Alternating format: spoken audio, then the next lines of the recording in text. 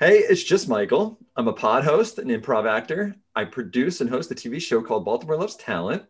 I'm an entrepreneur. I had a digital ad agency business in New York City and a restaurant.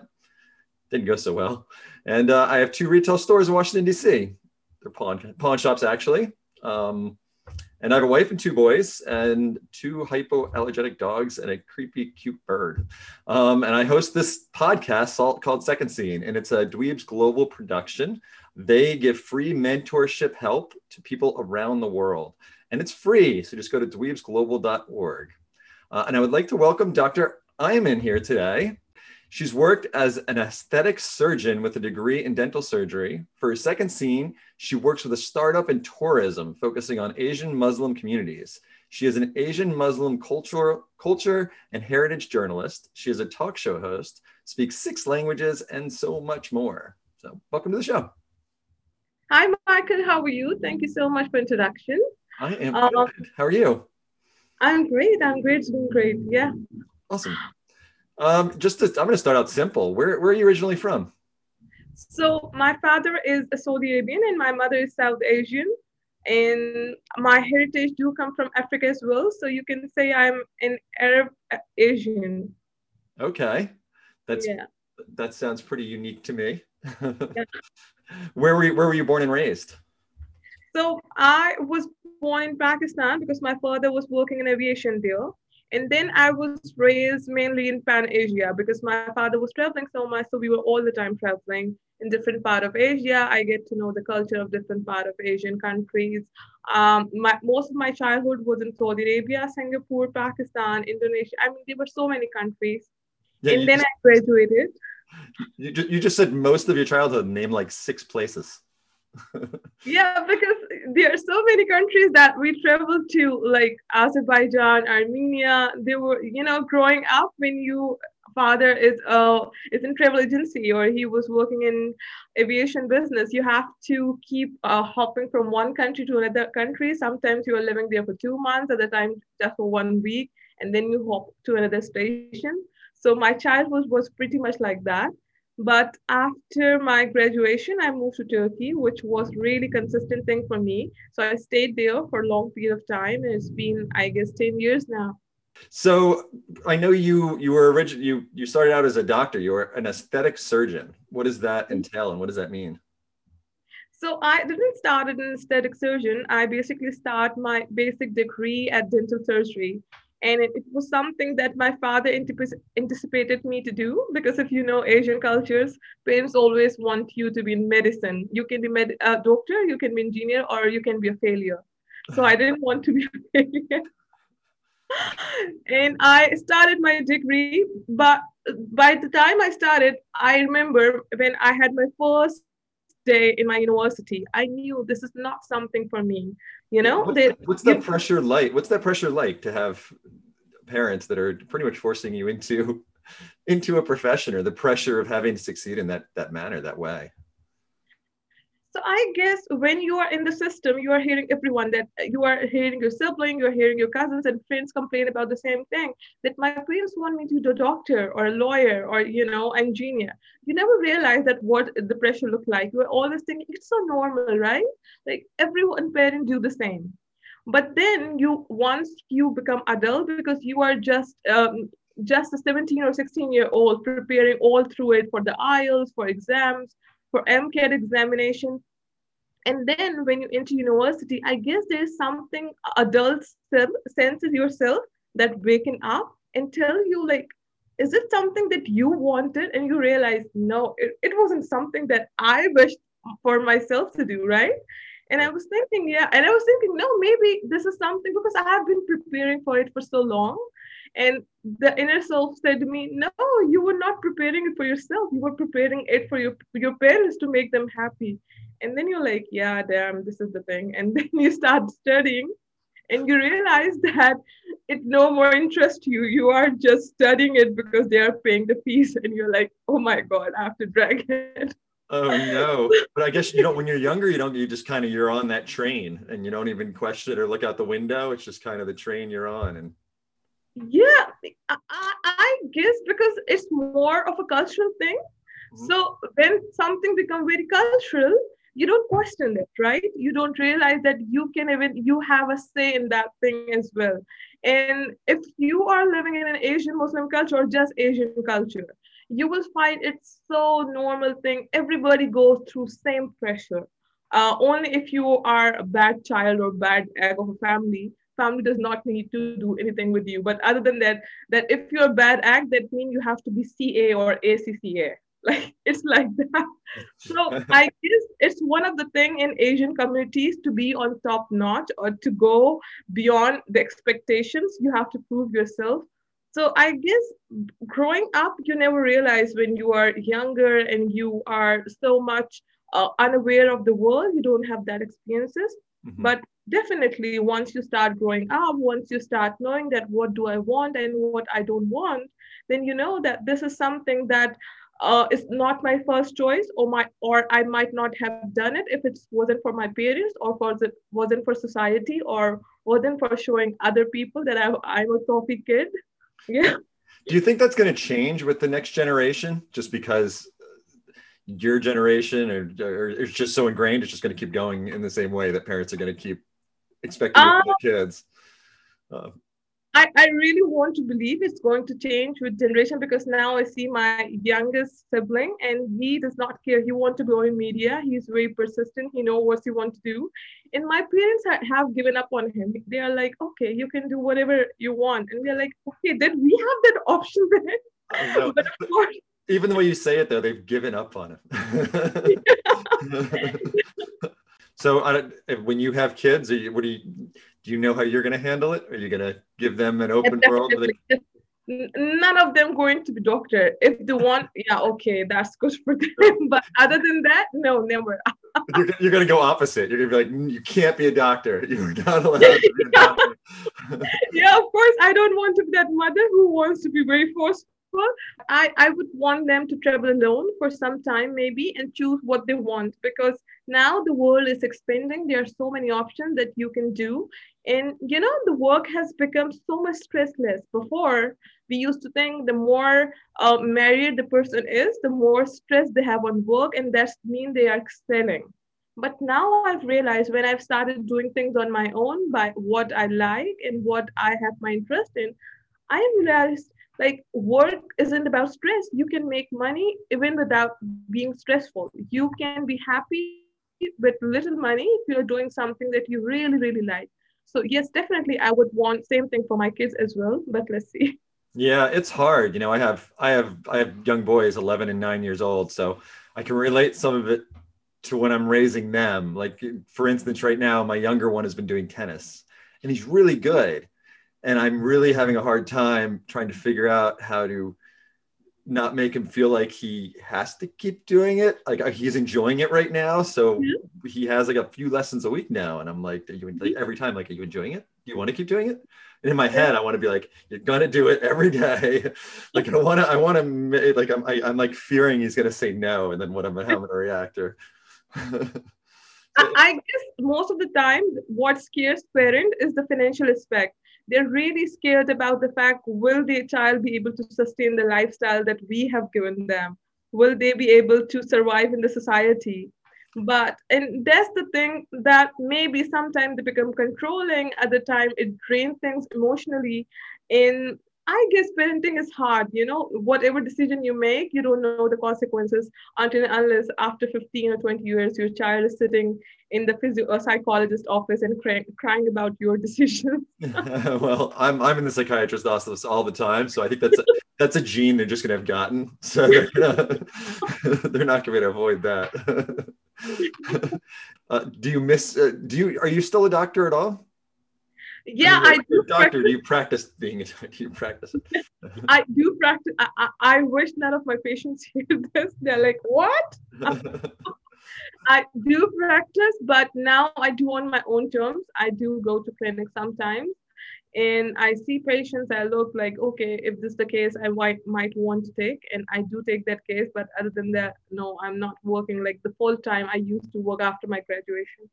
Now I have a choice. Before I didn't have the choice. Okay. How do you do that? How do you just work part? Do you work for a company, an office that allows you just to take patients you want to take? Okay. Yeah. So it's a multiple setup office. They have multiple doctors trained in different disciplines. And if they have case and they text you like there's a particular patient who want to just get the treatment done by you and they call you and you're like, okay, I'm going to see this patient. Or maybe they'll allot you 5 patients that you want to look after and see their cases if you like them. Okay, they want like they share the percentages with you and it's all right. Like because you have to complete certain hours in a year to keep your certifications, so that's why it's really important to keep working. Okay. So is there a part of you that's glad your parents forced you into being a Uh, doctor? uh, I don't know. No, no, because I guess one of the factors that I why I might not have liked being a doctor was not only the stress but also the kind of education they give in the medical institute. There is very limited capacity of being creative person, like where you can be creative. The heart is right or left, everything has a proportion, everything is set. Maybe if I would have switched in research field, I think I might have enjoyed it. But growing up where I was going to school, I didn't have much options to do that. So when went to med school, I started working with one of the international organizations that used to do placement of medical students in top-notch American universities and hospitals, right? So I started working with them. And because I was always traveling so much even before, this was the new niche that I was being introduced into.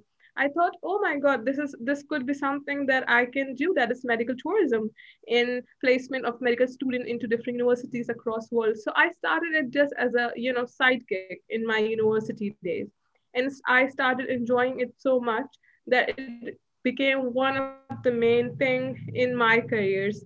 So because of one of the opportunity I got in Turkey, I also got placement. I settled there. I started living, and then this continued, but I thought that what could be added in it as well.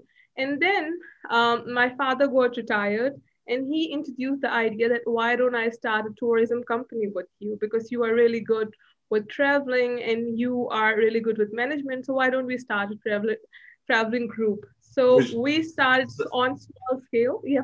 your dad was okay with you treading the line of Yeah, leaving the because medical? he he never thought that it's going to become my main thing. He thought that okay, like just like the way, because I was practicing then and I was running this as well. It was a seasonal thing, because medical students do have some seasons when they are off from the semester, so they want to go abroad and have do different jobs in different hospitals and want to gain experience. So it was a seasonal thing then, Okay. and we so we started it off as a season as well. So we started different yoga retreats, we started different historical groups, and just a seasonal kind of group where you actually link your traveling with some experience, not just for a touristic thing. You actually link it with a bigger goal that there were so many people who wanted to come back to Asia from the American roots and visit the Asian roots. So I thought that this is one of the new niche, and I have to find it myself as well. Like, what is into this? That why so many people want to come back to their roots and travel, because they thought that there's some part of them missing. And then I started traveling within Asia myself, and it was the first time. It was first time after 2010 when the Syrian crisis came. So there were a lot of immigrants and refugees across different part of Asia. And this was the time when I came across these people and I started talking to them. So the inner journalist in me came out. I started talking to them and they had so many different experiences. They were doctors, they were engineers, they were a graduate. There were so many people with diversified experiences and education, and yet they were homeless. They had nowhere to go. There were so many people who were elite in their societies and they were now living on street of another country facing racism. And I thought that I should be writing their stories. These are the stories that I should be making the world to listen to them and what they have been going through, how stress is their mental health. And this was my third niche that encounter in my second niche. So Yeah, so it was like one experience led to another, and another led to third. So in somewhere, I do think that the medical thing that started has left far beyond. Like, if you would have asked me even before coming to medical school, I have this belief that I might want to be one of the biggest cosmetic surgeon or in go in the aesthetic world and make my name out of it. But then I think with the age and with grooming, you realize that you have different interests. So this is when I started evolving my interest in my experience as well. And I guess this was my second scene in the world of tourism and in the world of journalism as well. Okay. Okay. How interesting. What are some stories that really stand out for you that you came across when you first started doing this? So one of the particular stories that I want to really share, and it's really close to my heart.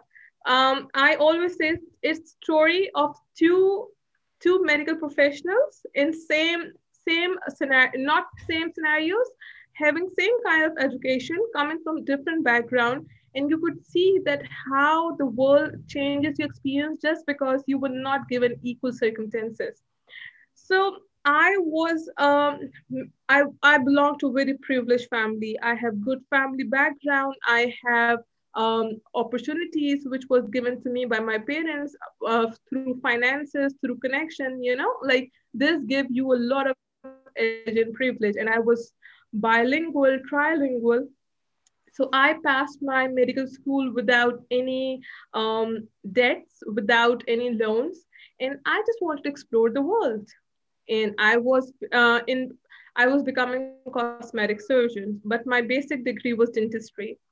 So I met this Syrian dentist. He was 34 years of old. He graduated from Damascus University, and he was doing a great job in a big American hospital in Damascus City, and the war happened.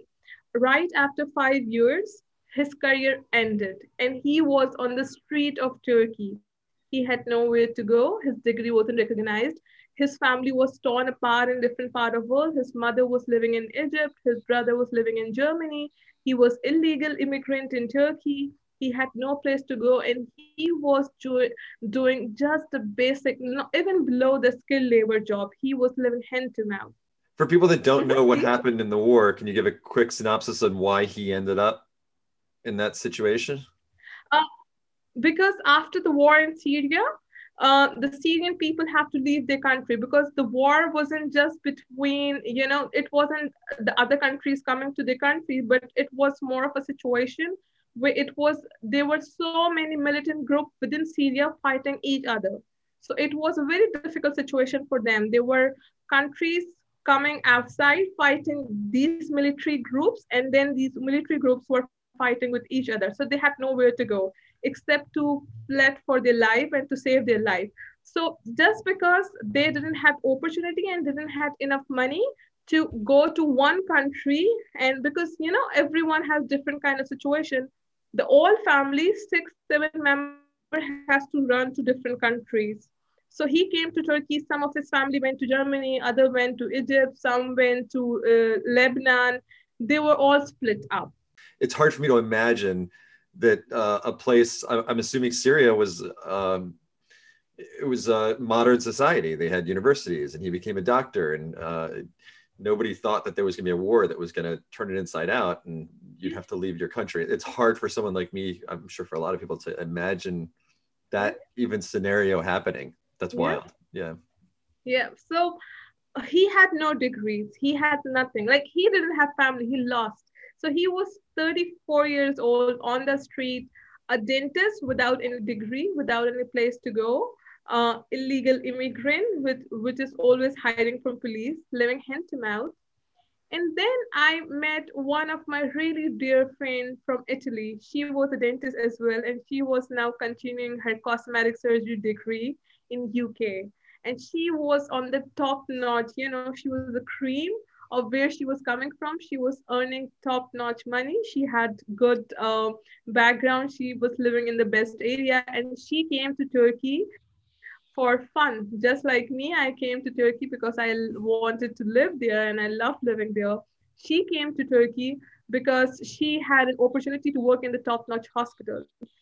So this story like really was close to my heart, that we were three people with exactly same degrees, Mhm. but just because we were coming from three different backgrounds, we had so much different faith. Like it was totally different world for us. We were exposed to three different kind of worlds, and it changed my perspective of seeing things. And I realized that how important it is to tell our younger generation that how much important and we how much considerate we have to be of each other, and to realize where each one of us are coming from and what kind of struggles. Even people coming from, if even if you say that same kind of background, have different type of the kind of struggles they have to face in future, and you never know what is holding ahead of you. So this is one of the really interesting story that I came across in my traveling. Right. How it's frustrating to imagine. I just to even think about his situation and how hard it Yeah, must have been for him to crawl out of it. we never realize, but there are some things which do come with privilege. If you are living in a first world country, if you are living in a very developed society, of course, the education you are going to get is going to be recognized in all over the world. But unfortunately, if you are coming from a lower grade society, if you are coming from countries which are not much developed, your degrees are not going to be recognized in the upper part of the world, or even in the countries which are as comparative as your country once your country is going down. Do you know where this man is now? He is in France recently. I am in very close touch with him. So, but there is a mishap recently in France. There has been a lot of racism incident that has been happening. So he's in Lyon, France. He's jobless right now. I talked to him on New Year Eve, and he's trying to find a job because of pandemic, and there has been a lot of happening in the world right now everywhere. So yeah, he has high hopes, but again, I guess life is difficult for some of us. Yeah, yeah. You know, it's one of my dad's favorite jokes. Is one of the most important things in life is choosing the right parents, and and it really goes along with what you're saying. I mean, it's true. It's unfortunately very true. My friend, he used to often joke about it, he himself, that he said that, you can make one mistake of choosing wrong parents, but don't make wrong mistake again of choosing wrong parent-in-law. So you have to be really careful there. That's funny. So what have you done now? Now that you've gone this direction with the journalism, what are you doing with it now? So first I started off with podcasts, and my podcast was basically based on the mental health, because Asian Muslim communities, we are very shy about talking about our mental health. It's still a stigma to talk. Like I remember when I first told my parents that I might have some mental illness, and my father said, "Of what? Of what? Like how?" Like you have had everything in the world, how can you have any kind of mental health problem? And I'm like, okay, this does not work like this. But and of course they were supportive in the end of the conversation, but there are not a lot of people who might have the same support. And I thought that it could be one of the good opportunities to talk to different people coming from different Asian Muslim communities background, to talk about their mental health. We started talking about the subject of women empowerment, and then we started talking about opportunities, refugees, immigrants. And I thought that why don't we start with making a video documentaries out of it. We started making something to see through, because people are more about visuals, they want to see the things. So now recently, we have actually made a group of youngsters in their third years and final years of journalism degrees in their respective countries. They could be from any Asian Muslim country, or they could be from any country belonging to Asian Muslim communities.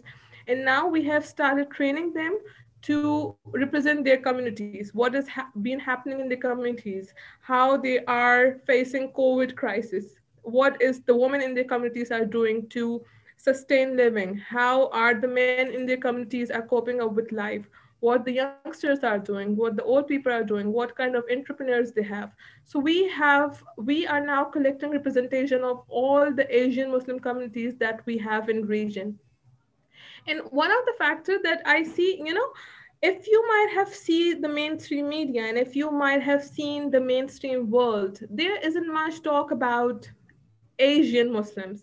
There are so many kind of Asian Muslims. There are Pakistanis, Indian, Bangladeshi, Burmese, Chinese, but even in Singapore. But why we never talk about it? Because maybe sometimes the mainstream media thinks the only Muslim that might live are the American Muslims or Arab Muslims. They are the two categories of Muslim that you often tend to see. So where are all these people that are living in the world and they are providing to their communities? They are reciprocating their abilities back to their communities. So who is going to talk about them?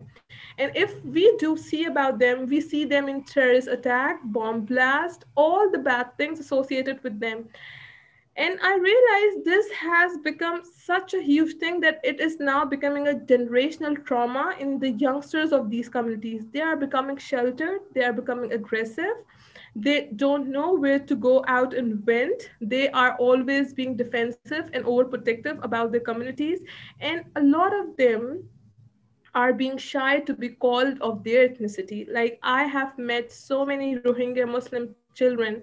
They were so shy. They didn't want to be called Rohingya Muslims. They said, please, if you could, let us say Bangladeshi Muslims, let us say Malaysian Muslim, but don't tell us Rohingya Muslims because we are too shy. People have been putting us in such bad light that we don't want to be part of it. So I thought there are a lot of anger in this youth and they want to be seen. They want to be seen by the world and they want to be seen through the abilities. So I have started to make a platform of positivities that is coming from the Asian Muslim communities. How are they contributing to their communities, being an expat, being an immigrant, being a refugee? How they are contributing to the minorities within their countries. Like if you are in Pakistan, yeah, there is an incident where some mob vandalized a minority religious place, but then a larger group of people collected donations and made this place into a much better place of worship. And now they're protecting and giving them security. So, where are these stories? So now we are collecting positive stories from different part of the world to represent Asian Muslim and give them a new face. I always thought about this just like the way we had Black Lives Matters. We need a new phase of Asian Muslim matters. Their lives also matters. World talk a lot about that what happened after 9/11, but very few people talk that what Asia has paid price. And in 9/11, my heart and my soul is with those people who have lost their life in Twin Tower incident. But what about those people who have lost their life after the circumstances in Afghanistan, in Iran, in Iraq, in Syria, in Pakistan? The list goes on and on and on, and still it's going. So where these people are going to go and talk about it? It's unfortunate that being a Muslim, you even have to bring up 9/11, where there's been plenty of other religious groups that have committed even larger atrocities than that. And meanwhile, their religious group isn't associated because of that. I completely agree. I guess sometimes I always blame that the mainstream media do have a lot of powers to change thinking of people. And Mm-hmm. I guess there are some reason they might be putting their all effort into a certain way to make it other way around. There are times when you can make a very cruel person victim, and then there are other times then you make the victim a cruel person. So this has been happening in the mainstream media through so many years. But I guess now I personally think it's not the time to be victim. It's the time to come up. We have so many opportunities. There are so many networks that you can work on. The world is yours. You can go. Now there are so many people who have been working as well on these platforms, social media platforms. The TikTok is here, YouTube. There are so many podcasts. Instagram, Facebook, the world, it has no limit now.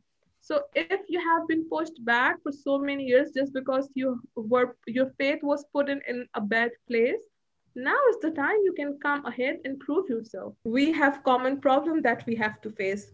It include poverty, safety, education, our children, those are that are our future, the woman that is our future. So we have to combine our resources and we have to help each other through that. And this is what I think is most important thing that we have to keep recalling, because fighting with each other is not going to help any of us or any of our cause. Mhm. That's a beautiful way to put it. How can other people help? What can we do as outsiders? So right now, what we have been actually doing, a lot of my team members are young graduates who are in their third year and final year of university degrees, and they are looking for the opportunities to work with different media groups or need the representation, or there are some even people who are looking for opportunities just to feed their families. So we have a lot of groups of young journalists that is being working with us. These are all freelance journalists, and of them are living in some of the most dangerous places in the world. Like recently, we have our journalist, Taha, working from Mosul, Iraq. There's another journalist. That Junaid working from Jammu Kashmir. And there is one journalist with us, Haya, she's working from Syria. These are the people who are working in really crucial and situations and with much less resources. So what we need now, we might be needing funding to provide and run these journalist homes. They have their families to feed. They want to work, but they don't have enough resources. There might not be a lot of international media because they are so young in their cycle right now. They have just graduated or they are just in the last year of graduation. They don't have much opportunities to offer bigger degrees or go for bigger companies to work with them. So they are collecting the experiences through small projects like these, and they are working with their communities to make a difference. The war in Syria started in 2010. The child who was born back then is a 10 years now. Like he is just going to enter his teenage in 3 years. So that child, the only thing that he has seen is bomb blast, hunger, fatality. What kind of childhood we are giving to these kind of people? The only way we are going to change is to support right kind of charities, to see what kind of change they are making to these communities, and ask them, find these people, listen to their stories. They want to be listened, they want to talk to world, they don't want to be stereotyped, they don't want to be put into a position where they have to prove themselves just because they have a different faith, they're coming from different ethnicity, they are coming from different part of world. They want to be seen. And isn't this something that we all want to do? We all want to be seen in some way or another. Some by our families, other by our friends, by our communities. So these are the people, and these are so many young people. Their age group is so small. They are the people that have been working with me. They are from age group of 16 to 25, such young children. So I guess, yeah, if this cause, if there's any other cause that come across your eyes, you see them, please don't think twice about that, how I'm going to give them, or maybe other people might be helping them. No, because each penny counts. If you are able to even give $1, it's going to make a lot of difference on their tables, in their life, in their families. Okay. Do you have any websites or anything that people can go to if they want to learn more? Or Yeah, so recently we are in a process of making a website. Right now we are just showcasing our work on Instagram, Facebook, and YouTube for now. But from next month onward, we are going to be showcasing our all work with these journalists and their project on our same portals and on our website as well. okay. All right. Well, as soon as you have those websites, let me know because I would love to share them and get them out there. That will be amazing. That will be, thank you so much for your help. That will be great help for these people who want to be seen to in the world. I thank you so much for your time. This has been super fascinating. This has been Second Scene with Michael, a Dweebs Global production. And again, Dweebs Global is a nonprofit organization where people can come for free mentorship help. We have mentors from around the world, 500 plus of them, and they're there to help for free. It's free.